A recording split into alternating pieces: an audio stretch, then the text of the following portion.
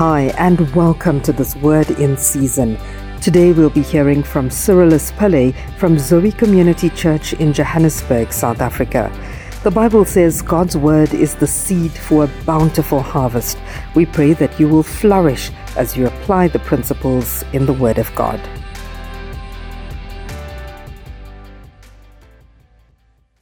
I will be disobedient if I don't share what I believe is on the heart of God this morning. Every now and again, God comes down and does an audit on His church. When the people in Babylon were building, the Bible tells us that God came down to see what they were building. And this morning, the Spirit of God is taking a plumb line. He's taking a measurement of us as a church.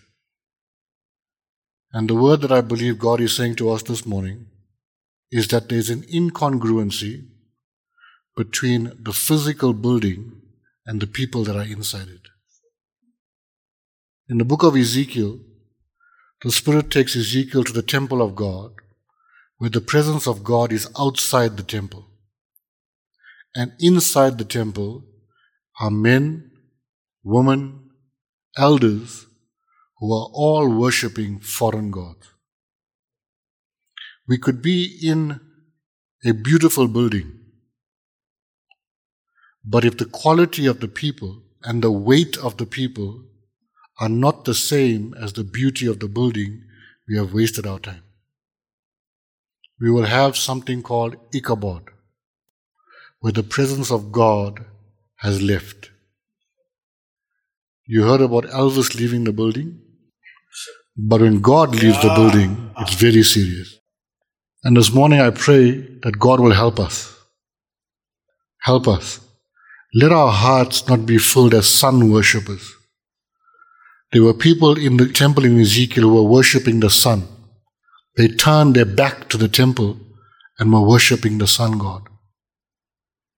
As we move from one season in God to another, the job of the engineer and the architect is coming to an end. The blueprint for what God wants as His house is almost complete. The apostles and prophets have laid foundations. And as that season draws to a close, there's a need for laborers. Jesus says the harvest is plenty, but the laborers are few. And what we need in this season of God are laborers. We need laborers. But laborers who are faithful. Laborers who are honest. Laborers who love God. And as God measures the weight of us this morning, I think we've been found wanting. And that's all of us, myself included. We have been found wanting. We have made many things more important than God. And the city of Johannesburg, the spirit of mammon, has gripped us. And this morning I pray that the prophetic word of God would release us from this bondage. Open your eyes, open my heart is broken this morning. Open our eyes. Open our eyes. How do we not see the value in the blood-stained cross of Jesus Christ? That we treat His body with contempt. That we treat the gathering with contempt. We read it every week. You shall be guilty of the blood and the body of Christ. You know why? You have not discerned the body. You have not discerned the body. My heart is breaking this morning that we treat God like this. So haphazard. So contemptible. I pray this morning that God will arrest us. The Holy Spirit will arrest us. We don't even pray before we come to the meeting. We don't even talk to God the whole week. And we just come here and hope that something will happen. How far have we gone? How far have we gone from loving a true God? Father, we come to you in the name of Jesus. Father, help us this morning, Lord. Father, we have failed. We have failed. We have failed. You have been faithful, Lord, but we have been unfaithful. Our hearts have turned far from you, O Lord, and turned to idols and wickedness. But we pray this morning, O Lord, let there be a return. Let us return to the true and the living God. As a hen gathers her chicks, that you will gather us once again to your side, to know you, to sit at your feet, and to listen to your voice. We bless you in Jesus' name. Amen.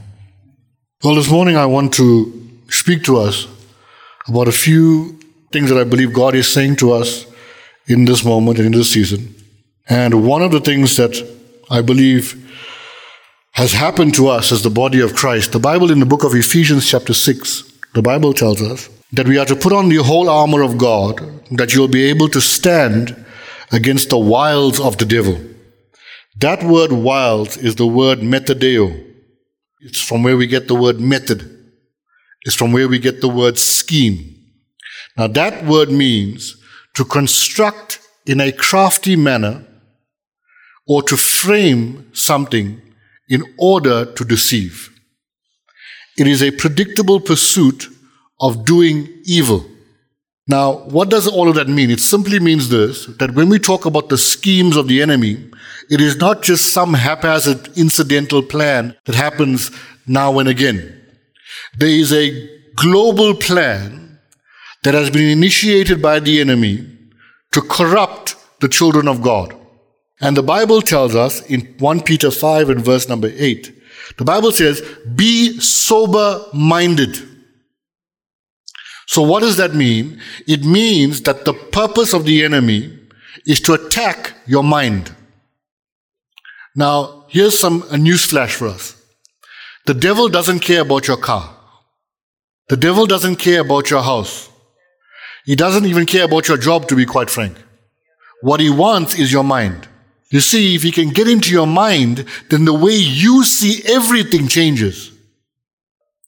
But if God has your mind, if God is in our thoughts, if we are sober-minded, then the way you view your car, your house, and your job become very different. But the enemy has been very clever. He's corrupted the way we think. The Bible continues to say, be sober-minded and vigilant. Because your adversary, the devil, walks around like a roaring lion, seeking whom he may devour. So the first thing the Bible tells us is to be sober-minded. That means the arena of confrontation with the enemy is in your mind. So stop looking for the devil in the person in the next cubicle. The devil is not your boss, or your supervisor, or your manager, or the economy, or the ANC, or the president. That's not your enemy. Your enemy is here. You see, God would have not given you a fight that you could not win. Because you can't win against the government. You can't win against your boss, but you can win against your mind. So the arena of confrontation, the battlefield, if you will, is your mind. That's why the Bible says, be sober-minded. Now, the Bible also says to be vigilant. It's a very interesting word, that word vigilant. It means, and it sounds crazy, but this is the picture of vigilance. Vigilance is if you take a person that's fast asleep and you suddenly wake them up and you can ask them, what's John 3:16? They'll tell you. That's what vigilant is. But if you wake the person up and you say, what's John 3:16? And they go, that means they're not vigilant. Vigilant is to be awoken suddenly and still be able to ward off an attack. That means you could be walking around and minding your own business and suddenly there's an attack, but if you're vigilant, you'll fend it off. Now, what does that mean? It means your mind must also be vigilantly protected in the same way. That means when you are watching something on TV, the Holy Spirit must convict you to put that thing off. Why are you protecting your mind? If you are putting Tupac on and driving to work, the Holy Spirit must convict you. Put the Tupac off, even if it's Dear Mama. Put the song off. Doesn't matter. Why? You are vigilant. Because if you are not vigilant, what happens? You get devoured. Now, in Genesis chapter 3, Now remember, there's the wiles of the enemy, right? It's a crafty, predictable plan that is orchestrated to globally bring people into an antagonistic relationship with God. So look what happens in Genesis chapter 3. Now the serpent was more cunning. Here's the word again. Cunning. It's not overt. It's not obvious. So if you find a devil manifesting in your house, that means that's not a devil, that's something stupid. Okay? It's a retarded demon, as Dr. Segi would say. Okay? It's a demon that has no guile, no tact, it's just making noise. Okay? If you go to a mental institution, they're noisy people. They're banging things, they're making noise. So when a demon is making noise in your home, it's a mentally retarded demon. Okay? So you must deal with that thing quickly and over. But the PhD demon now is cunning. It's subtle. Not a very popular guy at the moment, but Ravi Zacharias used to say that he would enter to the back door of your mind. That means if this is the front consciousness of your mind, the back door are things like media and music. So when you're busy listening to music that is not godly, it's configuring your mind. Right.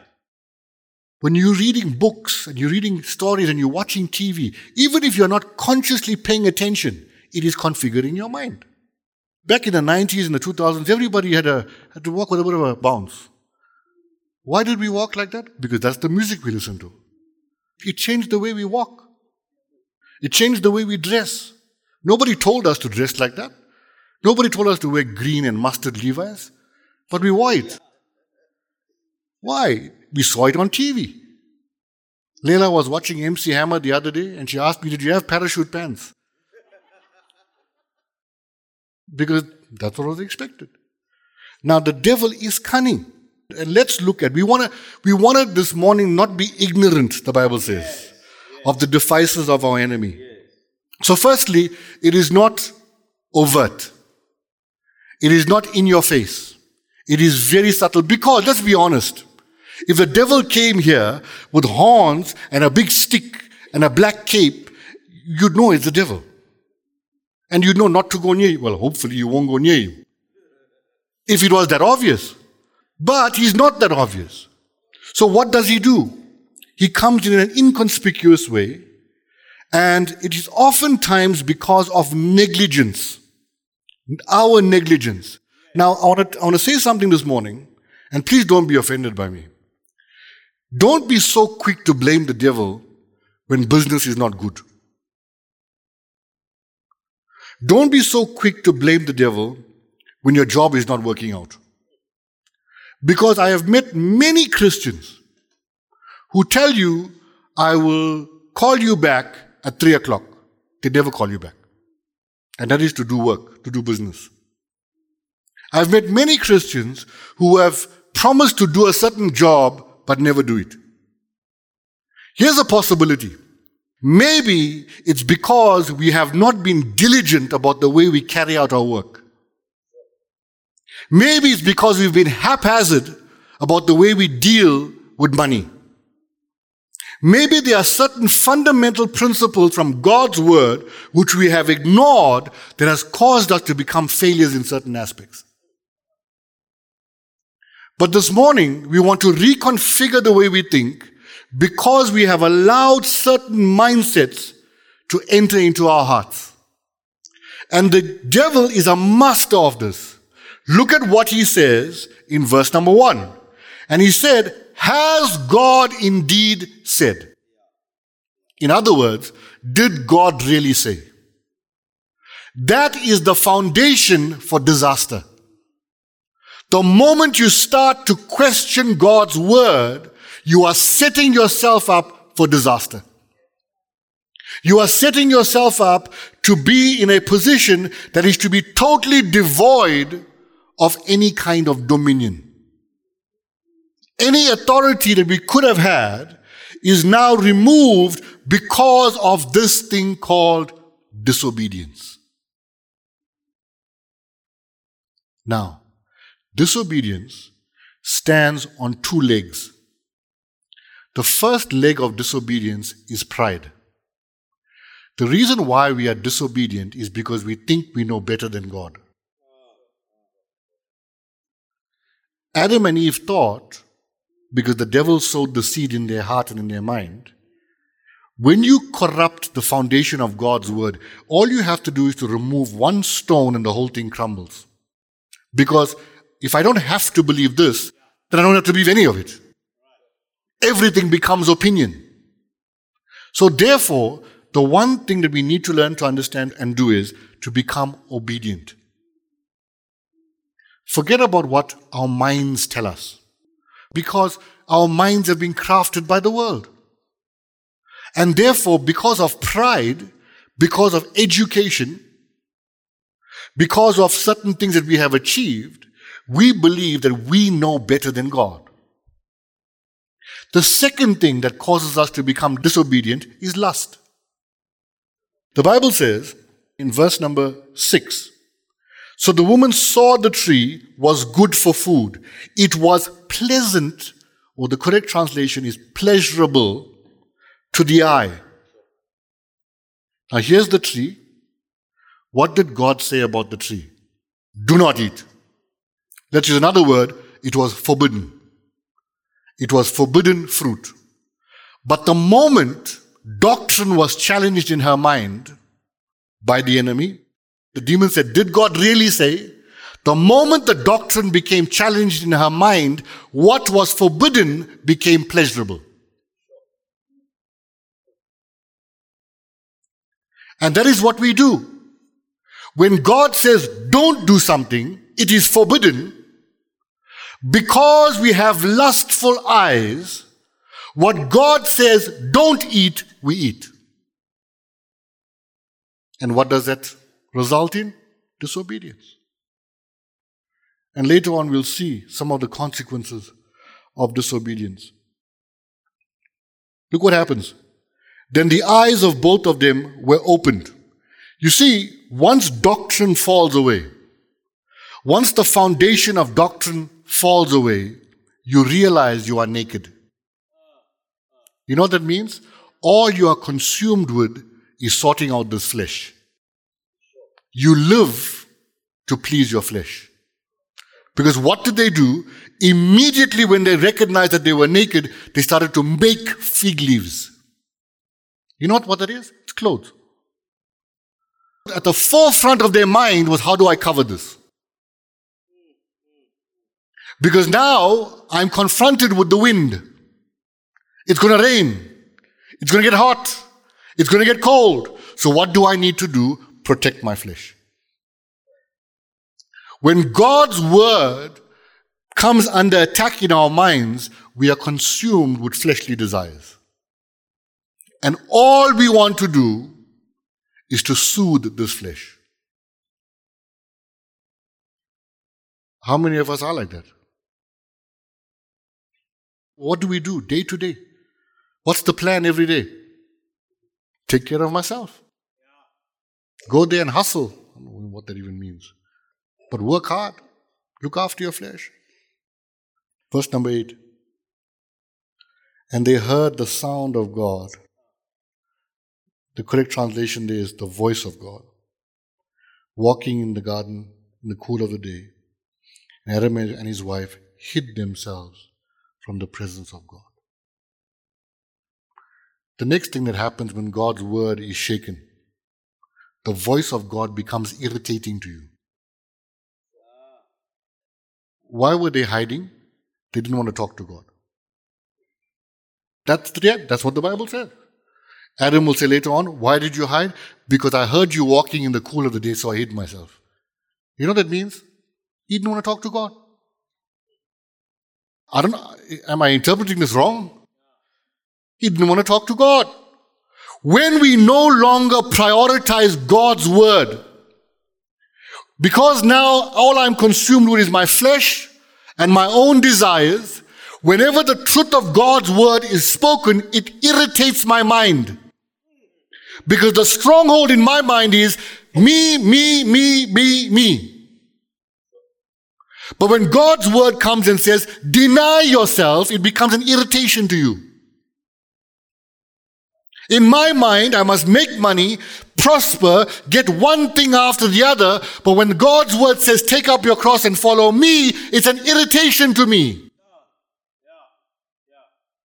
That's why we can just not come to church. That's why we could not bother. Because God's voice is actually becoming an annoyance to me. It's irritating what I want to do. And like Adam and Eve, we try to hide from the presence of God. This morning, I hope that like in this verse, God is saying to you, where are you? Where are you? I mean, imagine looking at Nolan and saying, Nolan, where are you? That means Nolan is physically here, but far from the presence of God.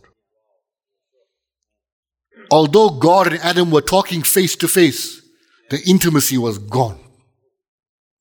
Why did God really say?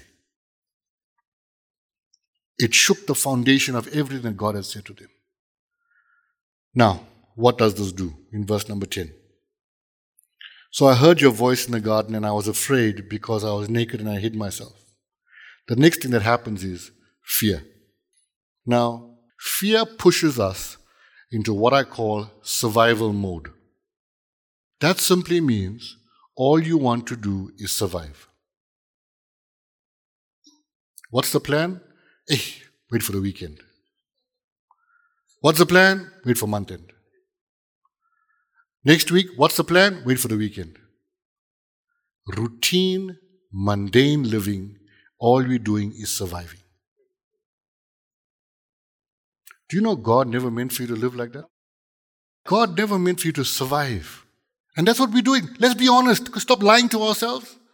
Here's the thing. It doesn't mean, congratulations, Justin, by the way. It doesn't mean because you bought a new car that you have progressed.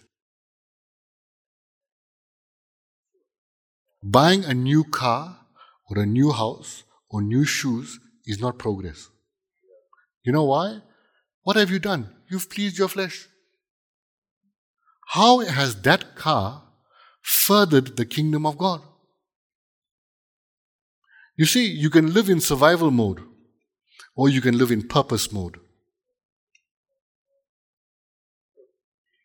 You can live to survive or you can be a practitioner of the divine purpose of God. Let me give you an example. In the book of Hebrews, Abraham, Moses, Noah, God told Abraham, leave your country. But Abraham was living in a tent. Abraham didn't say, I still got a bond on this tent. The rent is quite high. God, I can't come. He packed up and he moved. Did God say to him, Abraham, point number 1, you leave here, we're going to go there tomorrow, we'll be 2 days there. He didn't give him an itinerary. He said, move. Abraham moved. We want God to give us the whole itinerary. He must then come sit down and talk us through it. Then we'll decide if we want to be obedient. Purpose to Abraham was more important than possessions. We are too consumed with possessions. If it was true that what we consider to be success, then Jesus failed. Jesus had nothing. His best friends, his disciples left him. There were 1 or 2 left. Everybody abandoned him. We don't even know what happened to his father because only his mother was there. But we buy a new car, you're not even worried about the car, you're more concerned about how many people are going to tell you, well done. You're already picturing it. It's because we become consumed with pleasing ourselves. And buy the new car. I promise you, in 1 week you're bored of it. It's old already in 1 week. What you doing? Looking for the next car. That is the cyclic nature in which we have found ourselves called survival mode. Now the problem with survival mode, number 1, is that you cannot accomplish the purpose of God. Because all you're doing is surviving. All you're doing is trying to get from one month to another. And I'm not talking about money now. What is your mindset like? What are you thinking about? We all want money, we all want cars. For what? You can earn 1,000 rand a month and affect the economy of God. 1,000 rand, you can do it. Because it's not about the amount. You keep saying, how many of you have said, God, when I earn 10,000 rand, then I'll do it. I'll be useful to you. You got the 10,000 rand, you still didn't pay your tithe. Ask Nolan. God, you know what, this month was a little bit tight. When I make 15,000 rand, then I'll do it. Now you've gone to 20. You still haven't done it. The amount of money is not the problem. It's here. Because no matter how much money we have, we will spend it on consuming it on our own lust. It's not about the amount of money. It's about the mindset. You're surviving. That's all you want to do. You don't look at what you have in your hand and say, this must affect generations to come. What are we building for the next generation? Forget about the third and the fourth. What do we leave for our children's children? It's not about the amount of money, it's about the mindset. You're just trying to survive. We got no time to say to God, God, whatever I got, my tent, with my wife and children, we're moving. Surely Abraham had feelings like us. I didn't want to leave Phoenix. Okay, I wanted to. But he wanted to, when God said move, he moved. Why? Purpose of God was more important to him than anything else in the world. That's the weight we are talking about. Don't just come here and sit down and wake up. You're just making us buy plastic chairs for nothing. Come on. Don't live in survival mode. There was a song by a guy named Stephen Curtis Chapman. This is the great adventure. Go on an adventure with God. You don't know what's going to happen tomorrow, but it's going to be an adventure. It's going to be exciting. God is going to take me through. But no, we want to survive. Survival mode versus purpose. Why did God take the children of Israel for 40 years in the desert? You see, in Egypt, what were they doing? Routine. Every day, wake up, do the job. If they were lucky, they got paid because they were slaves, right? If it was a good day, they got some money, some food. And what did they do? Wake up the next day and do the same thing again. If they didn't get beaten that day, it was a good day. For some people who are very bad workers, they got beaten every day. The good workers, maybe they missed a beating every now and again. I think that's a good way to get people to work, by the way. If the whole week you were getting 4 lashes, Sunday you got 1 lash, you were happy. Survival mode. And their lives were consisting of living from day to day just to see how I can experience the least pain possible. That was a good day. And we become so comfortable in it, so happy in it. That's why Jesus, when he went to the man at the pool of Bethesda, what did he say to him? Do you want to get better? Because for 38 years you're sitting here in the suffering and this pain, you can like it. Because if I heal you, now you have to become useful. And many of us don't want to be useful. Because you'll have to have 2 things, responsibility and accountability.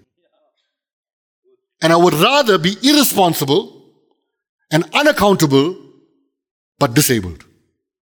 I'm okay with it. And many of us are like that. We don't want the responsibility. We don't want the accountability. We would rather be in that state. Survival mode is when we live in that condition, one day to another. God had to take them to the desert to show them, you know what? You think Egypt was giving you nice food? They gave you some fancy shoes to wear. I'll show you, I'll feed you, I'll clothe you, I'll give you shelter in the worst place imaginable, the desert. And you don't have to work for it. You don't like that. I like it. I would love to have good food, good clothes, good shelter, and not work 25 hours a day. You like to work. Your Joburg people are very strange. I must tell you this. I would love to not work. But to be taken care of by God, why do you want to work by the sweat of your brow? You're not an animal. You're a beast of burden. You're a child of God. You're not supposed to be driven like a slave. You're supposed to live in the rest of God. Who told you, who gave you this nonsense about working hard and working harder and working hard and working harder? No, you were supposed to live from rest, not by the toil of your brow. Rest does not mean inactivity, but that's a different story altogether. I am saying to us that there's a place in God, even in the desert, God can provide. And you know what? For 40 years, they never got it. For 40 years. Book of Hebrews will tell you, so I swore in my wrath, they will not enter my rest. Why? Disobedience. They would not accept the provision of God. And like many of us today, we will not accept the provision of God. We would rather work by the sweat of our brow and not live in the rest of God. So what's the remedy for this? How do we deliver ourselves from this? The answer is very simple. It's to be born again.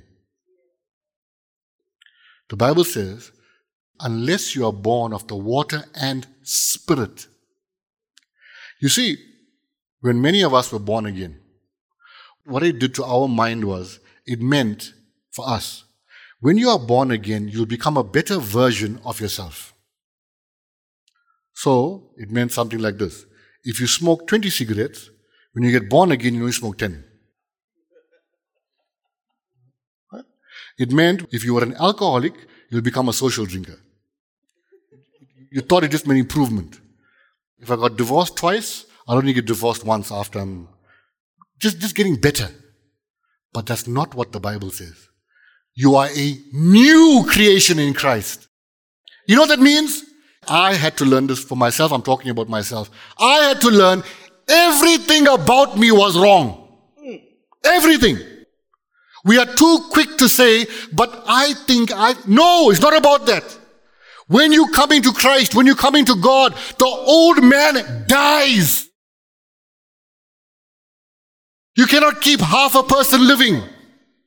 You can't say, no, this guy was good, I'm going to keep his hand. The old me died that day. When the old me died, you know what happened? God came in like he came to Adam and he breathed himself into Adam. The Spirit of God filled him. So when you are born again, you are not born to be a better version of yourself. You are born again to be a son of God. The Father breathes into you. What does he breathe? He breathes himself. Because I was not good enough. My thinking, my mentality, my genes, everything about me was corrupted. But when the God himself starts to breathe into us, now rises up a son of God who can live in the image of God, who can live through the purpose of God. That's what born again really means. Not just to be better, not just to give up certain things, but it means to be born into the image of God. Now, when you are born again, the primary characteristic is that God is your Father. Very simple. Now, many of us don't like this issue of fatherhood because we love that scripture, call no man father. If you believe that scripture, what do you call your male parent? The scripture says, call no man father on the earth. What do you call your male parent? But the Bible told you don't call him father. It's illogical. What the Bible is saying there is that recognize that your identity of son is from the Father. Don't get your identity from somebody who is not your father. If God the Father breathed into you and you became a son, then call nobody else, don't give anybody else the credit for that. That's what it's saying. So when we call someone father, what we are saying is, I'm receiving your identity. It's not about being sentimental and emotional and technical about things. All I'm saying is, I want to be like you. Why are we getting so upset about father? But when God breathes into us, we move away from survival mode into sonship. Now, let's bring this thing home. Let's go to Matthew chapter 4 as we conclude. In Matthew chapter 4, it's a common story in Matthew chapter 4 when Jesus was tempted. In the position of son, when you and I are able to rise up from moving from survival mode into purpose, this is what happens. In survival mode, we are always looking for three things. We're looking for provision, we're looking for protection, and we're looking for power. Those are the three driving forces behind human lust and desire. And when the devil came to Jesus, those are the three things he tempted him for. Provision, bread. Protection, jump off the building. And power, I'll give you all these nations of the earth. Every single time, Jesus was able to rebut this by the word of God. You see, why did Satan go to Adam and Eve and ask them about the tree? The tree was the one thing they couldn't have. They could have every other tree except that one. You see, human beings, we have this inside of us. We always want what we don't have. And the enemy monopolizes on that. You can have money, but you cannot have power. That's where the test will come. You can have power and money, but have no protection. And that's what he will offer you. The devil always operates in the area of lack. He will find out what you lack and present that to you. Now, what's wrong with that? The problem is, once you get what you desire the most, you start to worship that thing. And you and I believe, that our job, our cars, our houses, our status, our money, bank balance, assets, that those are the things that give us identity. Your identity is not in things. Your identity is in Christ. In Him, we live and move and have our being. Not in any other thing. My second conclusion. I learned this from Pastor Justin. One of the lies that we've been told is that faith is to get the things we want. Who told you faith is for you? Show me one verse where the Bible talks about faith for getting cars and houses. I'll show you a verse in the Bible that says in Hebrews chapter 11, these all having died in faith and received not the promise. That means they died in faith and they never got what God promised them. Good, it's in the Bible, Hebrews chapter 11. Let me give you a nice analogy which I picked up the other day. If you've had children and you went to the doctor and the doctor said to you, you're pregnant. Females, not males, only females. You look at yourself and you say, but I can't see anything.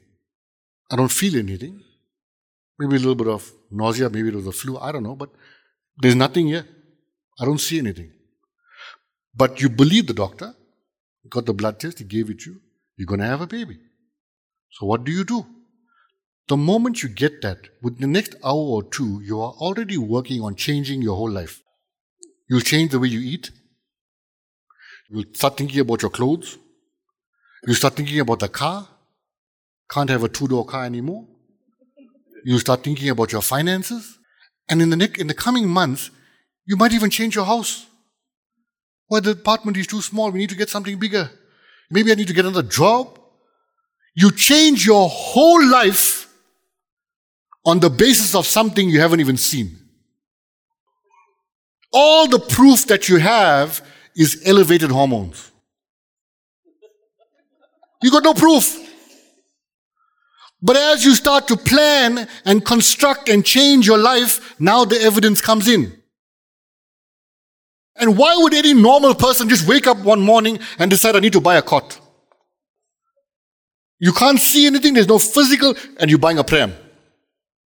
You're changing everything about your life. Why? You saw something 9 months down the road. You pictured carrying the baby in your arms. You pictured taking the baby on a holiday for a stroll on a park. That's why you behave this way.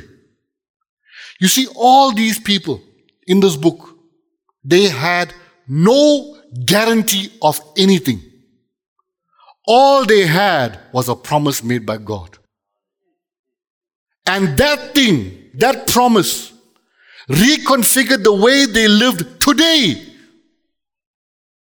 so that they could fulfill the purpose of God in the future. And I don't think any one of them in that process died poor. See the car, the house, all the things that your flesh wants? Pursue God. Those things come automatically. Amen. I learned something in my young days. Dr. Segi taught it to me. So don't worry about things. Find your purpose. Once you find your purpose, you become unstoppable. Whether I got the car or don't have the car, I'm going there. Whether I get or I don't get, I'm still going there. I pray this morning that our hearts will be challenged to move away from survival mode. There's a man named Jesus. He hung on the cross 3.5 years. Had nothing physical, tangible to his name. But the one thing he said was, it is finished. At the end of our days, let's say I finished. Not I got, I made, but I finished. I finished what my Father wanted me to do. God bless you.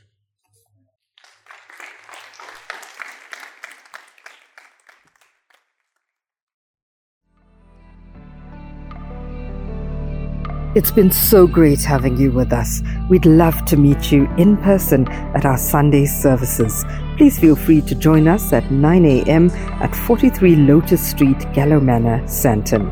If you'd like to access any of our free resources, get more information, or sow a seed into our ministry, please visit our website on www.lifecom.co.za.